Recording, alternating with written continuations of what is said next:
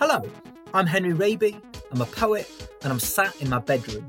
I've spent a lot of time in this room over the past year, flanked by two giant stuffed bookcases, a pile of gifted stationery, an often unmade bed, and a window out to a rainy, freezy, wintry York. These are the Say Out But Stay In tapes, conversations with poets recorded in January 2021 during the global coronavirus pandemic.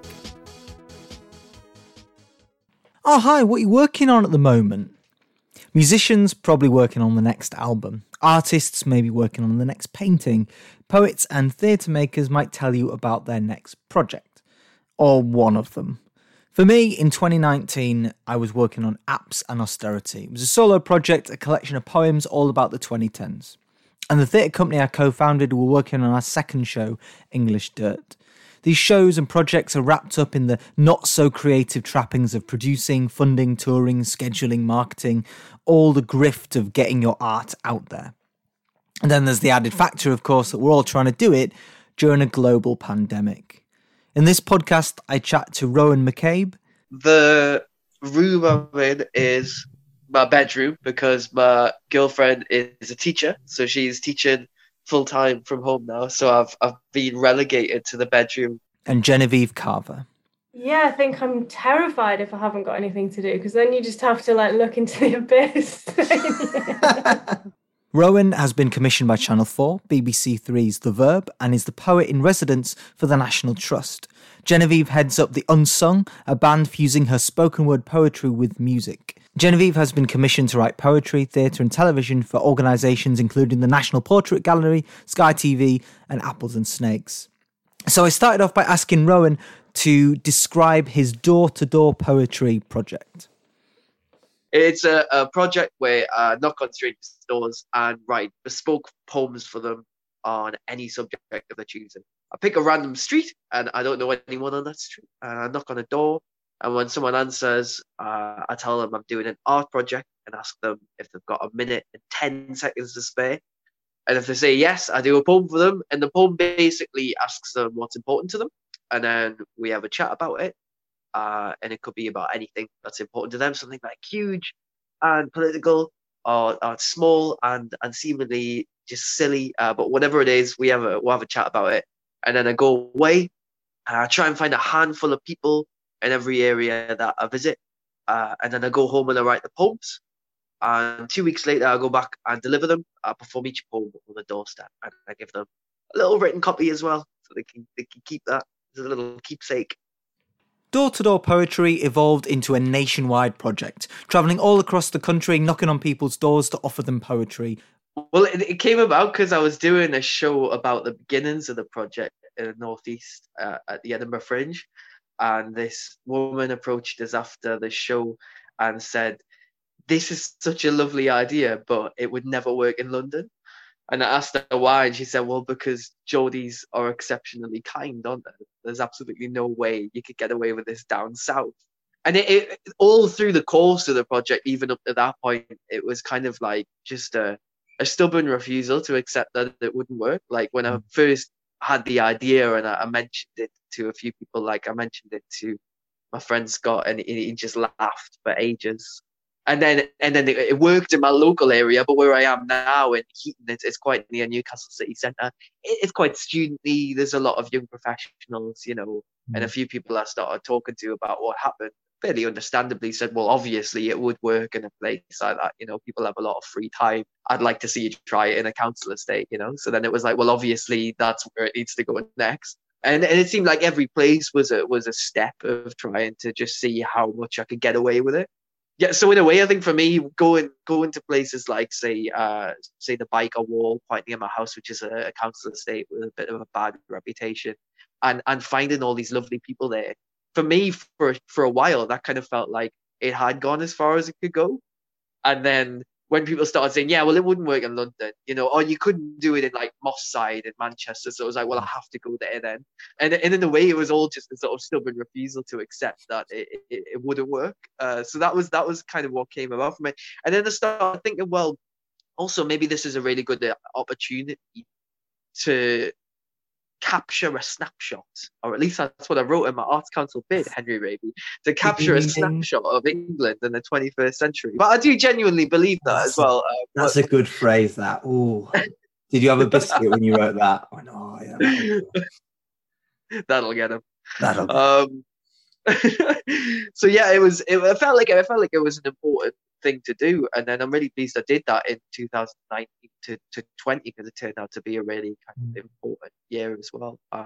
So I felt like some of the places that I visited should be trying to reflect where we were at as a country, or where we are at even, because I think a lot of the things that I ended up coming out of the conversations I had with strangers are things that were still really important now. Like I went to visit anti-fracking protest site in Preston, and I visited the anti-fracking Nana site, which was a really interesting and lovely experience, and a really great group of people. And they were worked really, really hard to challenge the work that was being done by, I think it was Quadrilla, were the firm that were fracking in Preston. Yeah, so there was a few places like that specifically chose as sort of felt like they reflected somewhere that we were at as well. I visited some Syrian families in Kent as well, which was a really kind of moving experience. So that was the other thing that was leading us to do it. I think there was this thing of stubbornly trying to disprove that it just couldn't work. Now, a few of you out there are probably thinking, knocking on people's doors and going house to house probably isn't the best idea during a global pandemic. In a weird turn of events, so I was always going to end the project in the start of 2020. And because of the way, so I was visiting 12 places around England to finish off the project, and then I was going to kind of stop doing it. And the way things worked out, it so happened that March 2020 was like the last place I was ever going to visit. So I went to Jaywick in Essex, on the Essex coast, just next to Clacton-on-Sea, if anyone's tuning in around that way.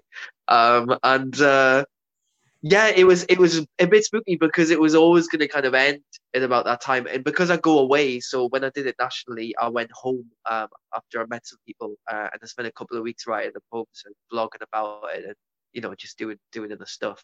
And then 2 weeks later, I went back to Jaywick to deliver the stuff. And as I was on my way down, that was when Boris Johnson first gave that announcement of like that thing that wasn't lockdown, but kind of was, where he was trying to get out of the responsibilities of it, where it was like, don't leave the house, but kind of do everything's going to stay open. And if you've got work, yeah, definitely keep doing that. But you shouldn't work or do anything or go anywhere, but definitely do if you can, but don't, etc.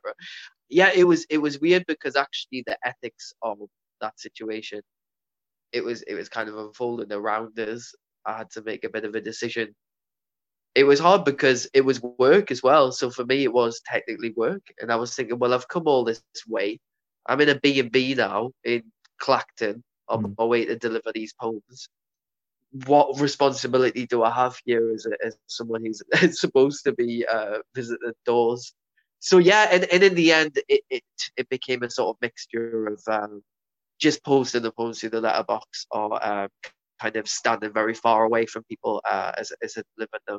So it definitely was a feeling that after that it couldn't go on. At the end of his last project, Rowan took all his experiences and poems and created a spoken word theatre show called Door to Door Poetry. Rowan was going to do the same for Door to Door Poetry nationwide, but obviously rescheduling, restructuring and waiting was a big factor of creating work in 2020. Well, when we started getting the script on its feet and stuff, and we were thinking quite a lot about the idea of it being possibly in an outdoor venue as well. So that was one thing, and it actually wasn't really that difficult to just have a little think about, is there a way we can limit projections or sound cues so they're not essential, and then make it so that it will work indoors but also outdoors as well if needs be. It's just been waiting, it's just been waiting to see, like you mentioned, and because the dates were lined up in November 2020 and that was all done in 2019, in a way it's kind of just been out of my hands, which has been frustrating at times. The first time the dates got rescheduled, it felt a bit like, oh no, I need to make all these decisions. And then, yeah, it just sort of became apparent that actually the process is you just sit down and wait for the venues to get in touch. And that may take them a little bit of time, understandably. But really, there's not much I can do from my end. If the venue decide actually we're legally allowed to open, but we don't feel like we want to right now, well, then that's okay. We reschedule for much later. I don't know if I would use the word adapt and more just wait. It's just been kind of sitting down and just waiting to see what other people say, really. Me and the director, Peda, were meant to start work on the show, I think it was in March 2020. So that couldn't really happen. So we did a lot of the work over Zoom and writing the script. But then actually, the rehearsals, I can't remember when the first week started in Stockton, but we started a week of rehearsals and met up there for a week. And to be honest, like at first it was a bit weird, especially because I hadn't got on any public transport for months and months. So I got the train down there and I stayed in some accommodation that I look after. So it's specifically for people who are doing work there. So that was weird. But actually, once we got there and we got into it, it felt really surprisingly normal. I think Ark had put a lot of work into making sure that the place was safe, and it was kind of quite straightforward. Like the rules about wearing masks, for example, indoors only apply, I think, still in the kind of hallways or the performance director kept a 2 meter distance at all times. But I mean, yeah, I suppose, yeah, thinking about it now, that is a little bit strange. But yeah, I think what I'm trying to say is I got used to it quite quickly. I was probably more concerned that it would be weird at the beginning. And then actually, yeah, it sort of, it felt really good to be getting back in a building and working with people again. Because I mean, I'm sure you're in a similar situation at the minute. It's just in the house doing it on your own, and I don't think I'd really appreciated that probably before the benefits of just having a team of people around, even just to say hi to in the morning, you know. Around the same time Rowan was first creating door-to-door poetry, Genevieve was also creating a show. With her band The Unsung, she made A Beautiful Way to Be Crazy, a show which explores her personal journey into music and female experiences in the music industry. Genevieve has still been busy over 2020 and into 2021, but she's been able to take a step back and take a look at what a normal workload looks like.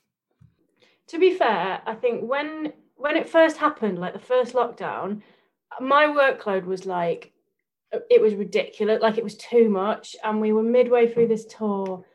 Like it was so stressful. And when everything got cancelled, I was just like it was really sad because we put in loads of work to the tour, but also there was this massive element of relief. Like, yeah, still actually have been quite busy, but just not to that extent. Like, I think it's made me realise like what a normal workload actually is. A lot of artists in 2020 were forced to take a step back away from planning and touring and scheduling and programming. Actually gave them a lot of space to be creative and playful with their writing. Yeah, I think it's changed for me as it's gone on. But initially, yeah, I found it a really creative time. And like, I was really lucky. Like, I know loads of people haven't been able to like focus on creative projects because of like financially they've had the rug pulled out from under them, or like, you know, things like, but I've just been in quite a lucky situation because I've got like a good kind of home and like I like where I live. I've got a nice place to work, and I also had income still. So like for me, it just gave me that time to like really focus on being creative again. So first thing, we've still been doing stuff with the band throughout this time, although the tour got cancelled.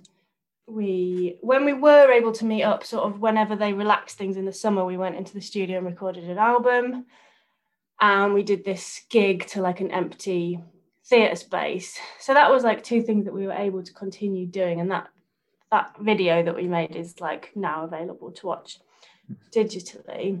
I've also been writing, I'm doing some TV work at the moment for Sky, so I'm writing my first TV script, which has been a massive learning curve. I've also been working with a theatre maker in Sheffield called Jess Gibson, who's absolutely brilliant. And we've been making a theatre show together, which is, I think essentially it's going to be a one-woman show for her, or it's maybe going to have another actor or two in it, but I'm not going to be in it. So that's been my first sort of experience of writing, for someone else. And we did a lot of that over Zoom. And then I've also been dabbling in like my first sort of prose fiction. Like Rowan, Genevieve and the Unsung needed to make decisions about whether the project in these new circumstances could go ahead, whether they needed to wait, or whether they needed to adapt. Yeah, so initially I think like everyone, we kind of thought, oh, we'll just reschedule the tour for like 6 months' time. Back in March, it felt like that was kind of a possibility. We'll just do it in November. But I think it quite quickly became clear that that wasn't going to happen. And we, I think by the summer we were like, well, it's either that we wait really probably another year or we do something now. And I think there was also a lot of advantages to doing. I really miss live music and live theatre, and like I would never want to replace it. But from a performing point of view, I think there was a lot of advantages to recording an album, which we weren't planning to do or not straight away anyway, because we didn't have the budget, because touring's so expensive. So really we had this budget to do the tour, but with that budget, we were able to record an album, which is going to last, we're going to be able to listen to that back for years to come and show it to people, and it's going to stay. And also record this film, which, again, like it's something that we can keep. So I think there's been some advantages to the way that we've done it. In the brief window of the summer, Genevieve and the band managed to get together to record A Beautiful Way to Be Crazy. We had like 3 brass players or horn players, like 2 saxophone players and a trombone player and a trumpet player. In fact, we had a 4-piece horn section on one of the tracks. We had like some people coming in and singing. We had Lucy Weavers coming in doing cello. Yeah, we had lots of like, that was a really fun part of like making what we do on stage as a 4 into something much bigger and including much more people in it in the studio. I think it did change something. I mean, it didn't change that much because in a studio environment, often you are recording parts separately anyway. Like you're not all going to be playing together. But it just kind of enhanced that. Like, we had to make sure like only one person was coming in. So we were never all like in the studio together discussing everything, which was a bit sad, I suppose, because we were quite conscious to like, separate who was in it on any one day or whatever. And yeah, it's impossible to say, isn't it? Like how the sort of global conditions affected what we did. Poets often have to take responsibility for being their own publicity, marketing and social media manager, which can be draining. I've spent hours and hours trying to flog my wares online when the best way of me selling books has just been at a physical gig after a set. I asked Genevieve about the freelancer hustle and whether she's found other ways of getting her work out there. It's interesting that you say that you think I'm good at the hustle, because it's definitely my least favourite job. And you are right, like we decided not to make any physical CDs this time round because like that is the majority of like our first album, the majority of sales is at gigs and people buy it because they've loved the gig and they want something to take away with them. It's so much, I mean, trying to sell music online is like not easy and I definitely haven't cracked it. Like my main hope is just that people will listen to it even if they don't buy it. But I think it is really hard, and I think it's really kind of soul destroying, to be honest, to have to do all that yourself. Like, and again, in the first lockdown, like I had nothing to promote, like everything was cancelled and social media was just full of people going, like COVID. So there was no need to go on there. And I didn't go on it for like a couple of months. And it was so, I think that probably also played into why I felt so creative. Rowan has been able to do some touring, specifically in his role as Poet-In-Residence for the National Trust, who travelled up to Cockermouth. He tells me about his role and how he's been able to connect with audiences without necessarily doing gigs. So I was asked to be Poet-In-Residence at Wordsworth House in Cockermouth, which wasn't Dove Cottage, often gets confused with that in Grasmere. It's Wordsworth's childhood house. So he lived there, I think, until he was about 7 and went to boarding school after that. but yeah, I mean, it was just like a lovely thing to be approached about at the end of 2019. And the sad thing was I was meant to be spending a lot of time in the house itself. And I'd even managed to blag someone from the costume department in the museum to tailor make us an 18th century tailcoat. I should say I didn't just like harangue them for like months on end until they did it. It just sort of naturally occurred. I'd mentioned a coat that they had in the museum that is out there for people to try on, and I said, "Oh, I really love this coat. I don't suppose you know where you get them from, because I'd actually really, really genuinely like one." And Zoe, who I've been chatting to mostly from the National Trust, I'm sure we can arrange get one of those made, which was lovely.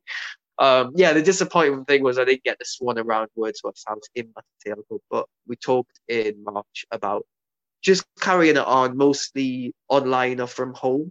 So there was 3 parts to the project, and it was going to last all through 2020.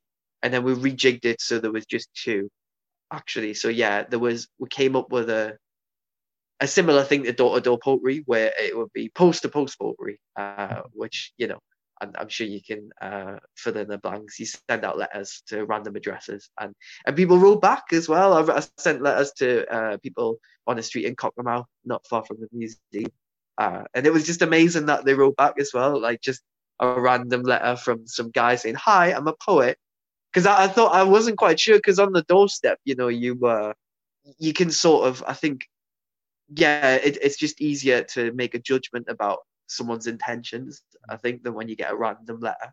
People took the chance, which was lovely. And actually, interestingly, because that was in March 2020, and it felt like the responses came in a staggered way. So it was like 1 week you get a letter back, and then the next week another one, and every letter seemed to be chronicling like another little section of what was happening. So like the first response was, yeah, I've been organising a lot of stuff on Zoom for my colleagues who are on furlough, just to kind of keep up morale and things like that. The next one was, you know, I'm really enjoying getting out into the garden, and because there's no traffic, everything's just deadly silent. So I've discovered, you know, a newfound love for bird song and stuff like that. Yeah, that was one thing. And then the other idea was to do a little project where I do some walks that Wordsworth used to do, and then stop some people along the way and have a chat with them in a similar fashion to some of the poems in lyrical ballads, and come up with something based on the story they tell us. So in the summer last year, when things were a little bit more relaxed, I took a trip to Keswick and did that, which was great as well. Stayed in Greta Hall, which was Coleridge's house in Keswick, but the house is sort of divided into different accommodation now. So we were in the washroom. Well, my girlfriend came with us, and she's still persuaded that we were haunted by Coleridge's ghost in the night, because the cupboard door just kept opening randomly. But I don't know why he would go into the room where his underpants were washed. I don't think he spent a lot of time in that room, to be honest. One of the very few gigs I went to in 2020 was to see the Commoners Choir album launch back in February. Commoners Choir are a Leeds-based radical collective of singers singing songs about rebellion, resistance, and community. One of the lyrics that's been touring round and round in my head is the line, "It's where we go from here that will define us." Rowan has seen quite a lot of the country. He's chatted to a lot of people, so I asked him if he's got any insight about where we are as a nation and where we might be going. There's always a duality there, isn't there, with talking about nationalism and heritage and things like that, because it can be used in a really dangerous way.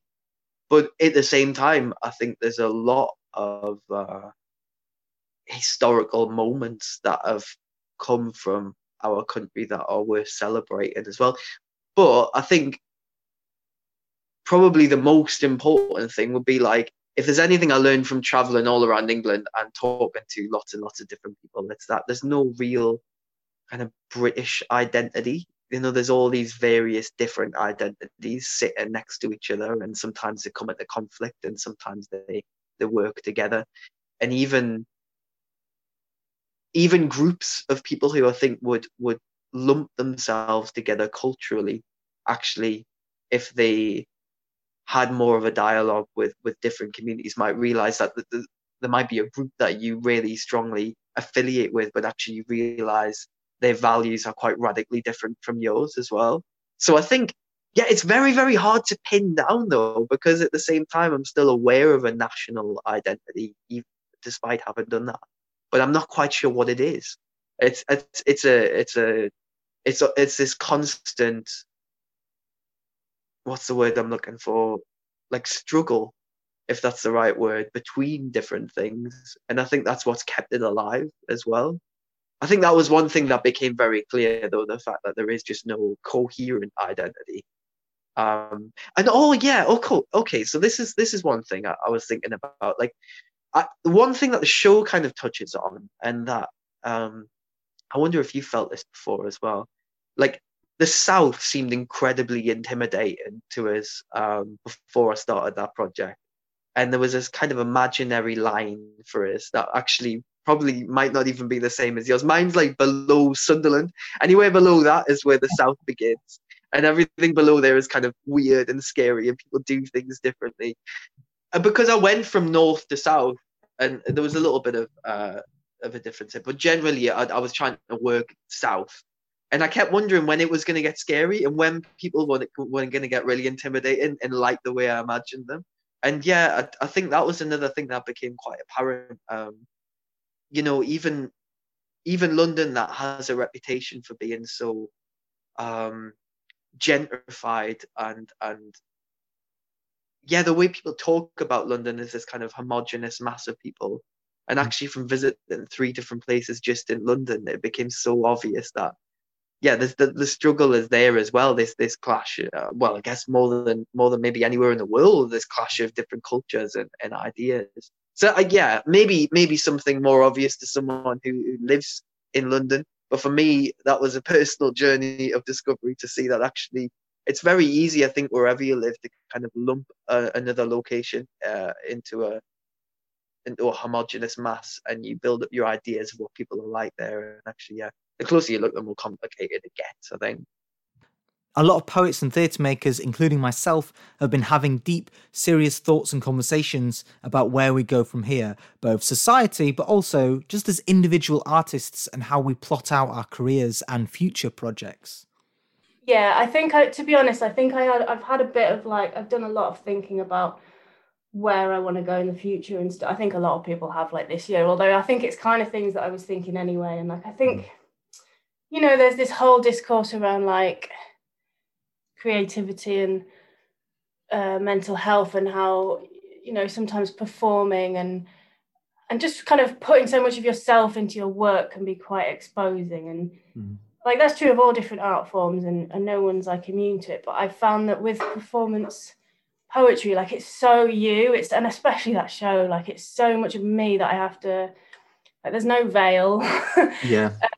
But through lockdown, I've really enjoyed writing things that are I think some of the themes and stuff are relevant to our culture, but it's not it is kind of escapist. It's I can go into another world where there's another reality, and it feels more separate from myself. Yeah, I love it. I'm really interested in inhabiting other characters and other realities and stuff at the moment, yeah. Of course, not everyone's been able to work on a project or show in 2020. They've either been paused or restructured, or at worst, cancelled and abandoned. Sometimes I feel really guilty that the plans I had, the things in the pipeline, that I just couldn't make them happen. I worry, does that mean I wasn't ambitious enough, that I wasn't spirited or entrepreneurial enough? But there are so many factors, there's so many challenges, and it's okay. I'm sure we'll evolve, we'll change, we'll adapt, we'll pick up these projects and ideas at some form or another down the line. But it's great to hear how some people have been able to make projects happen even under such difficult circumstances. Thanks for listening. Rowan can be found tweeting at Rowan McCabe. They've got a Facebook page, which is Rowan McCabe Poetry, and their website is rowanthepoet.com. Genevieve's website is genevievecarver.com. She tweets at Gevi Carver. The Unsung can also be found on Facebook and Twitter. A Beautiful Way to Be Crazy can be streamed until the 7th of February 2021. It's also available on Bandcamp and Spotify. Check out the other Say Out But Stay In tapes. We've got a whole host of them, chatting with different poets and spoken word artists, including Malika Kagodi, where she talks about her show Jackaball, which is a similar music poetry fusion like Genevieve's work. I've been Henry Raby. Tweet at Henry_Raby, and I've got a Facebook page. This has been a Say Out podcast. You can find us on Twitter and Facebook. Music supplied by Druligan. Cheers, folks. Bye.